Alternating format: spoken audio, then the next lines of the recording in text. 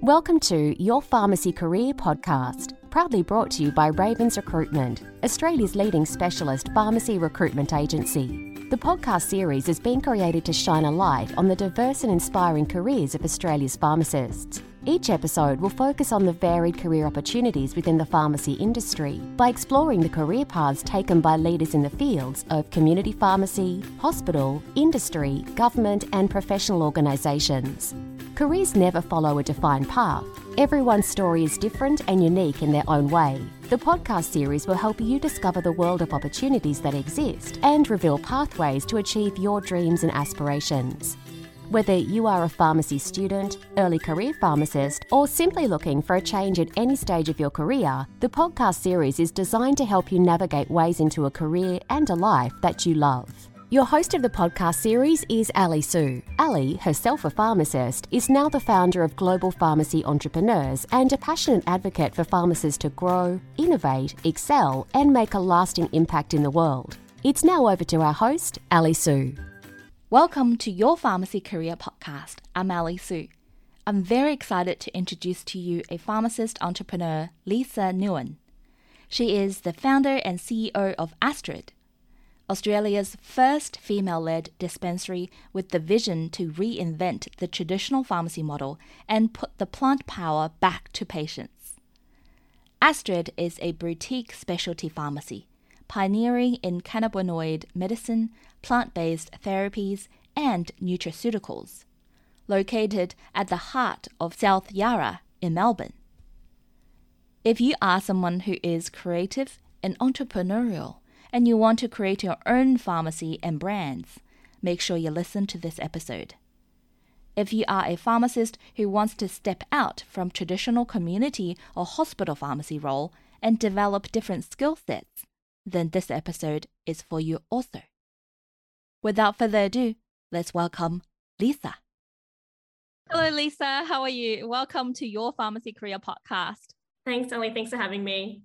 So we're all really interested in Astrid and all very curious about who you are as a pharmacist. And so tell us about your pharmacy background. How did you become a pharmacist and how did you transition from a pharmacist to a pharmacy owner?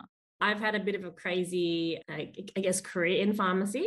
I went to study at Charles Sturt University in Wagga Wagga. I mean, it's interesting studying at a different university because you get to meet lots of different types of pharmacists from different states as well. And it's kind of a different journey for everyone. So early on, I went to study pharmacy, but wasn't really sure whether it was the career for me. So during the pharmacy days, I basically just did a lot of partying and meeting people and stuff in pharmacy school.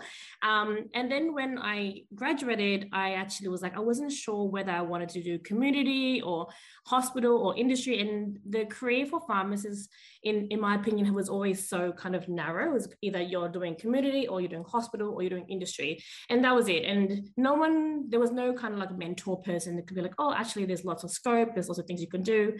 Now where I'm standing now, I'm like in hindsight, I'm like, well, actually, there's lots of things that pharmacists can do, but no one's just told us what we could do. So the way I've kind of gone about is that in every decision that I've made in my life, I've always just, instead of focusing on where I could be, I focused on where I want to be in 1 or 2 years instead of focusing on where I want to be in 10 years.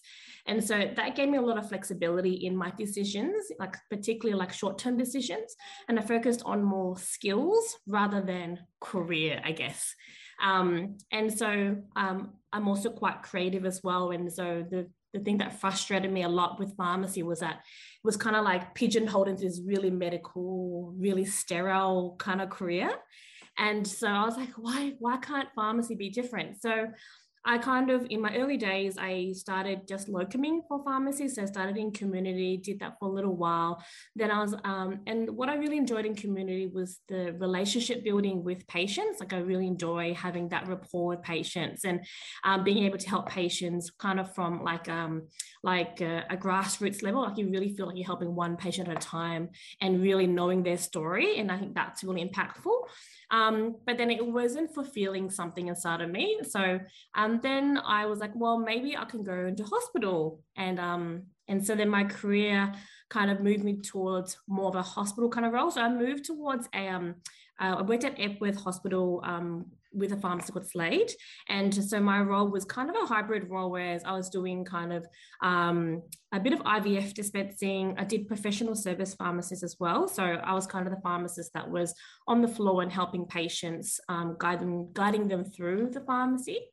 And there was a period in community pharmacy where there was more of an emphasis on the pharmacists being at the front rather than the technicians or the assistants picking up the prescriptions, which I really liked, that kind of concept where the pharmacist was the first person that the patient talked to and also the last person the pharmacist talked to. So I learned a lot from every single role I went to. And I was also one of those people that had many roles, like I had many, many careers. So I just kept moving job after job because I kept wanting to learn about different kind of things within each role.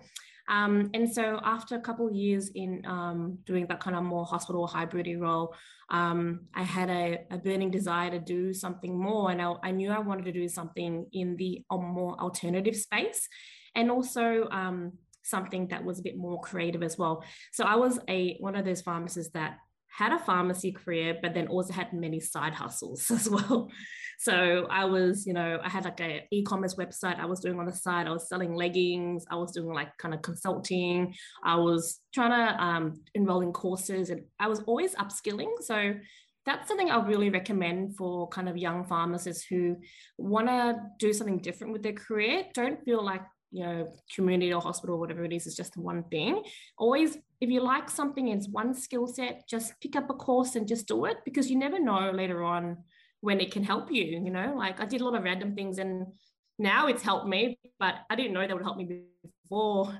And so, after I did the hospital, a lot of people told me that I was really good at sales. So I was like, well, maybe I can do pharmaceuticals and work in the corporate world. And I didn't want to work 9 to 5 anymore. And I want to kind of travel a lot. And in corporate life, you can do a lot of traveling. And I was like, I want to do that. So I got into about 4 or 5 years ago, I moved to Brisbane for a boy, and just so happened to land one of the first cannabis kind of repping kind of roles, where the role was called a medical science liaison. So a medical science liaison is kind of an interesting medical affairs kind of role where we do more kind of education for doctors. And it was, and the therapeutic area was medicinal cannabis. And that was when medical cannabis first got legalized, which was a really, really interesting time. The federal government just said, okay, well, we're going to make it legal for doctors to prescribe, but doctors had no idea what to do. So I was working for a company called MedLab. It was one of the first few companies that had a product available that doctors could prescribe under the Special Access and Authorized Prescriber Scheme. And so I was in the early days and helped doctors navigate it. And I loved medical cannabis. Like, I really, really loved it. I loved how complex the area was. I loved how early on it was.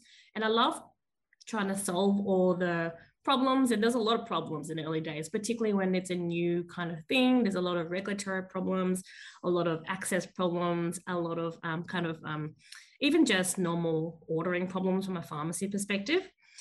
And I really loved speaking to doctors. So I really kind of climbed that corporate kind of career. And I did that with MedLab for almost 2 years. Then I moved to another company called Canopy Growth.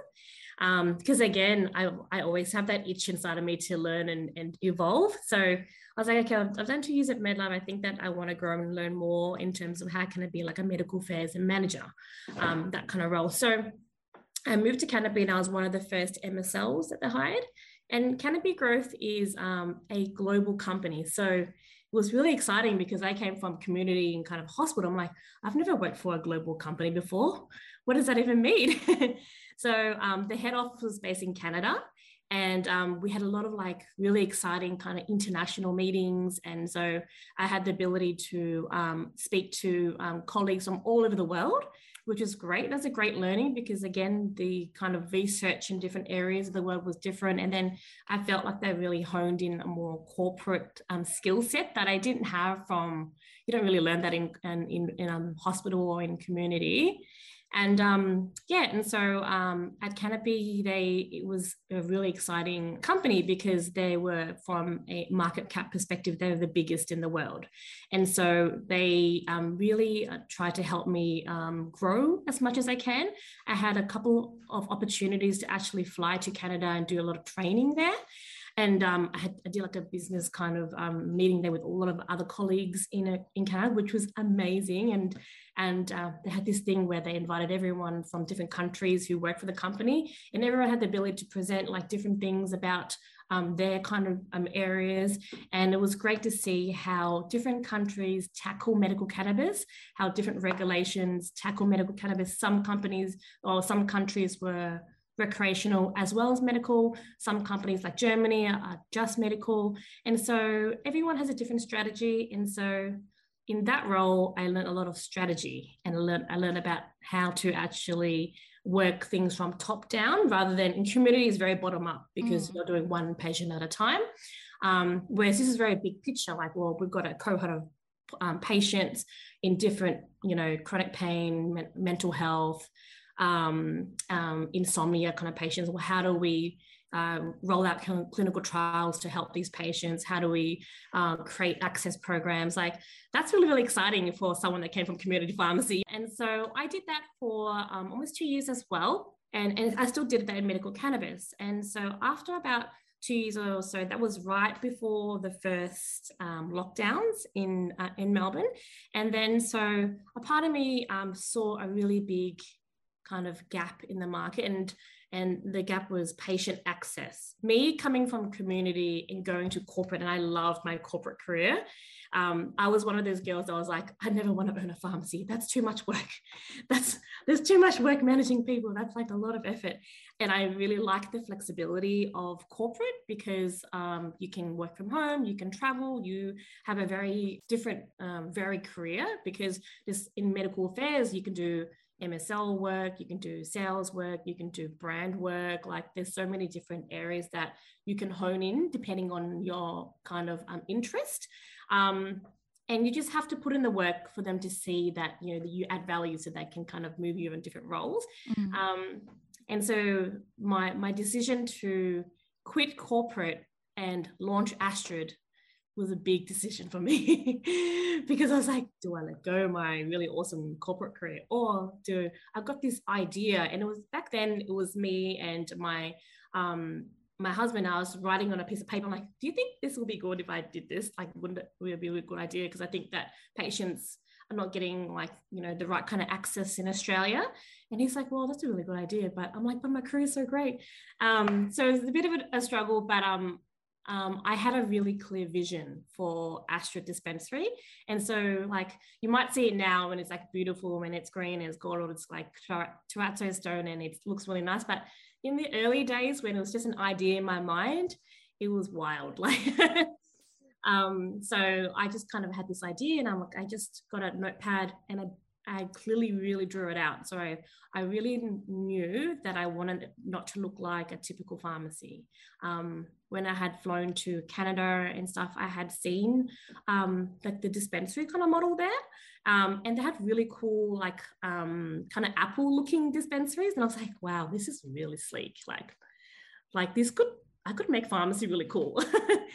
And so, and then at the back of my head, I was like, well, why do we view pharmacy the way we view pharmacy? Like, why does a Priceline look like a Priceline, or Chemist Warehouse look like a Chemist Warehouse? And so I guess I was like, well, it's okay for them to look the way they look. I'm just going to do something different. And so the idea of doing something different comes with a lot of climbing up lots of hurdles because trying to pitch a concept like this to the bank or the pharmacy board, or to even like shop fitters, they're like, no, we don't think we can do this. I'm like, but why not? So that was a really interesting journey, and it was also interesting if you think about that. It's already complex by itself, coupled with the fact that we were in the middle of a lockdown. It was even more difficult. So a lot of people thought I was really crazy, but in hindsight, I'm really glad that I kind of went with my gut. So that's another thing I'd really recommend for young pharmacists. If you've got a passion for something and if you have a gut feeling, just go for it. Like, you know, like if you know in your gut, your heart, that it might be a good thing, the worst thing that could happen is that it's a bad idea. Then you always go back to pharmacy. Like this, pharmacy is very stable. It's always going to be there. But if you've got a really good idea, you think it might be a good idea and no one's done it before, just do it. Like that's the biggest advice I can give to anyone. I have no regrets. I'm not saying it's not hard work. I still hustle every single day. But it's been, a bit of a crazy journey. But so in the early days, I kind of pitched this, like I remember I pitched this vision to kind of like I think a Priceline shop fitter, and they're like, this is going to be really complex. Like it doesn't fit with a lot of the traditional kind of shop fit models that we've done. And I'm like, that's okay. Can't we just like make our own model? And they're like, oh, it's going to be really expensive. And I'm like, oh no. So what I did was, because a lot of people didn't understand and the vision, and what I learned early on was that there's no point working with people who don't understand your vision, because then you have to spend a lot of time explaining it. Yeah. So I picked partners who really were on the same page as me. And that was like a business lesson I learned early on. And so instead of going with someone who's done the traditional kind of model, I went with someone who's never done it before. And so that for me was easier because they had a fresh outlook and they had no idea what pharmacy meant. They didn't know the rules, didn't anything else. So together we figured out the rules and then we built it according to like the pharmacy board regulations, according to the vision that I had. So from I guess from an architectural perspective, that's how we did it. From a brand perspective, I had a very clear vision on what kind of brand I wanted to create. And also one of my passions is launching like different types of brands as well. I'm really creative. So that was it came to me really easily, but I really loved a really minimalist brand. I really wanted to be patient focused. I really wanted it to feel warm and accessible and not kind of cold, sterile, white walls boxed in. So that was like an easy tick for me when I was building kind of like the graphics and the colors and the brand vision and kind of the ethos behind the brand. And also, like, I think one thing I'd say to young people as well is that if you work with a company that has a clear brand vision, it also reflects what kind of people they want to take on board. Like for me, when I hire people now, they have to be aligned with the vision. Like they have to be, passionate. They have to be really open-minded, being able to think outside the box as well. Like I think pharmacy teaches you a certain skill set, but being able to solve problems and step outside of that as well is also really important. And being able to, work together really well. I think in pharmacy now, I think it's very like churn and burn. And I feel like there's an element for pharmacists to be really good at consulting. Like I feel like pharmacists can be really good at counseling beyond the 2-minute counseling. And so I've got a team of 6 or 7 pharmacists now in the one building, and it's great because they bounce things off each other. We have different types of teams, not just, you're dispensing, you collect the prescriptions and you can do the ordering and you do the website packs. It's kind of beyond that now. And so it kind of gives them more autonomy to really spend time with the patient and talk them through the medical cannabis and their journey and learn that patient's story as well. And that the reason why I feel like I could hire right people is because in the early days, I spent a lot of time thinking about, well, what kind of brand do I want to create? And that was really important. And so, I see a lot of like young people now trying to make business decisions, but a lot of the errors in the decision is because they didn't really think through the brand in the first instance. I think if you know your brand, then everything else, you just go back to the brand and like, okay, well, here are my 4 brand pillars. What do my decisions fall within those brand pillars? It becomes a lot easier after that. And that reminds me, I'm really curious about the name Astrid. I love the name. It reminds me of Astrid in the Crazy Rich Asians. Where does Astrid come from? That's a good question. I get asked that a lot. I think sometimes the answer disappoints people, but I'm not sure. So Astrid was, the name Astrid was chosen because I want to actually name my daughter Astrid. I don't have a daughter. I'm not pregnant at the moment, but eventually I do want to name my daughter Astrid. I want to have a legacy for my daughter eventually. So I want her to like grow up and be like, okay, well, my mom like grew up this really big legacy and I really want to like, live up to her expectations, that sort of thing. not putting pressure on my child or anything like that. But the second reason is because in the medical cannabis industry at the moment, it's a booming industry right now. We're kind of in the infancy, it's kind of going kind of up every single day. And what I found in the early days was that there was not many kind of names that, there was not many brands that were represented by females. So I really wanted a strong female name that was a bit different, that could create an impact. So the fact that people ask me, okay, well, where does the name Astrid come from? It sparks a conversation, and I can relate it back to the fact that I want to create that strong female name, which really cements that brand for me. And yeah, and also I think that representing the fact I'm not just a female, but I'm also like of Vietnamese descent as well. For me, I'm very passionate about, you know, representing people of color as well. And so that's really important for me. And yes, wow. That's from Crazy Rich Asians. Yeah, love it. Love it. Well, another question is about what's the process starting your own pharmacy? You've never owned a pharmacy before yourself.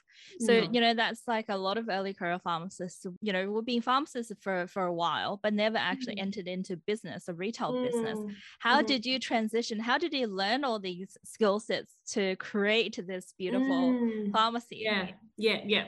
That's a really, really good question. I think that I didn't go through, again, like with most pharmacists, there's like a career you kind of go through. You join a community pharmacy, and then you become a manager, and then you become a partner, and then you become an owner. Like that's kind of the career trajectory. I never wanted that. Like that from day one, I never wanted to own like a normal pharmacy. I never thought I'd own a pharmacy, period. So that was one thing I never thought I wanted to do. But because I always am a natural kind of entrepreneur, I always had a side hustle. Like everyone knows, Lisa's always got something on the side that she's doing. And because my side hustles always taught me a skill set, I just self-taught. So I just taught myself how to launch an e-commerce business. I taught myself how to source products from overseas. I taught myself how to do my own like kind of branding. I taught myself how to like build relationships with people. And that's business 101. Like, as long as you know those things, everything else can fall into place. The kind of nitty gritty of how to open a pharmacy is, I guess, if you're wanting to open a traditional pharmacy, then most pharmacists would then, you know, you'd work in a pharmacy and then you kind of manage and then you own it and you buy into it. I think that's what normal pharmacists would do. Well, for me, I opened it from scratch. So that's the difference. So I actually built it from scratch. So I literally went down Chapel Street during lockdowns. I'm like, where is a pretty empty store? I also was very particular about where I wanted it. I wanted it on one of the busiest streets in Melbourne. When I chose it, it wasn't busy because it was lockdowns. But I knew that eventually one day it would get busy again. So I just chose a store that used to be an old rundown kind of like retail store. Rented it out. I got a shop fitter. I got approvals from Pharmacy Board. There's a few licenses that you need. And usually different states have different rules on how to open a pharmacy. Different states are more regulated as well. So it just depends. In Victoria, they're pretty strict. There's a kind of a lot of rules that you have to stick by. I did everything by myself. I didn't get I think you can get consultants that help you, but I just literally looked at it, read all the rules, asked, and that's another thing, asked for advice. So I was never afraid to pick up a phone and be like, hey, I have no idea what I'm doing. Can you please help me? You just call the authorities up directly. And they're usually really nice. Like the VPA are really, really nice and they want to help. So you just ask them the right questions. And if you don't do it right the first time, they just tell you, okay, well, this is wrong. Can you fix it? So it's a pretty easy process, in my opinion. It's harder doing things by yourself for sure, because I think when you buy into an existing price line, it comes with its own collateral. You get your own brand, you get the logo, you get the customer base. The first day I opened my pharmacy, I had 0 customers. It was just a pretty shop and that was it. So I was standing on the street trying to get people in the door, and yeah, so you have to be a bit clever about how that kind of works. But yeah, I mean, it depends on what you want. I think most pharmacists, if you know that you want to own a pharmacy, then just try to upskill and learn new skills and then ask for advice. Like my biggest thing was that I always had really great mentors, and I always had someone to reach out to or ask questions. And I feel like if younger pharmacists also have someone that they aspire to be, just reach out and ask them, well, how did you get there? What do you think I should do? Or is there courses I can do? And yeah, asking for feedback is really important. So what kind of pharmacist or team are you looking for? So Ashford is very different. It's a very unique model. The type of person that we're trying to get. So yeah, we have a team of 6 or 7 pharmacists. We've got a few techs, we've got a few assistants. We have a whole finance team and stuff as well. And we all work in the same building, which is really exciting because it's like hustle and bustle all of the time, which is it's a lot of fun. But I think attitude is really important. Like I don't mind if pharmacists come to me not knowing anything. I'm happy to train people. But I think the attitude and the ability to want to learn more and want to grow, I think that's really important. Like you can't teach someone that. So yeah. Last question. If you could leave one last piece of advice to our early career pharmacists, what would it be? I would say, don't let anyone tell you that you can't do something. If you want to do something, just go for it. If you fail, it's okay. Like people who are successful usually have failed 10 times before they did something right. So don't be afraid of doing something wrong. Don't be afraid of, I might miss out on this if I do that. Well, you might miss out on that, but also you might gain a lot by doing that one thing. So just go for it. Wow. Thank you so much. Thank you for listening to this episode of the Your Pharmacy Career podcast, proudly brought to you by Ravens Recruitment, Australia's leading specialist pharmacy recruitment agency. If you enjoyed this episode and know anyone else who you think would benefit from it, we would be grateful if you could share it with them. Together, we help even more pharmacists develop a career and life they love. If you have any questions or suggestions about future podcast episodes, please reach out to us via email info@ravensrecruitment.com.au.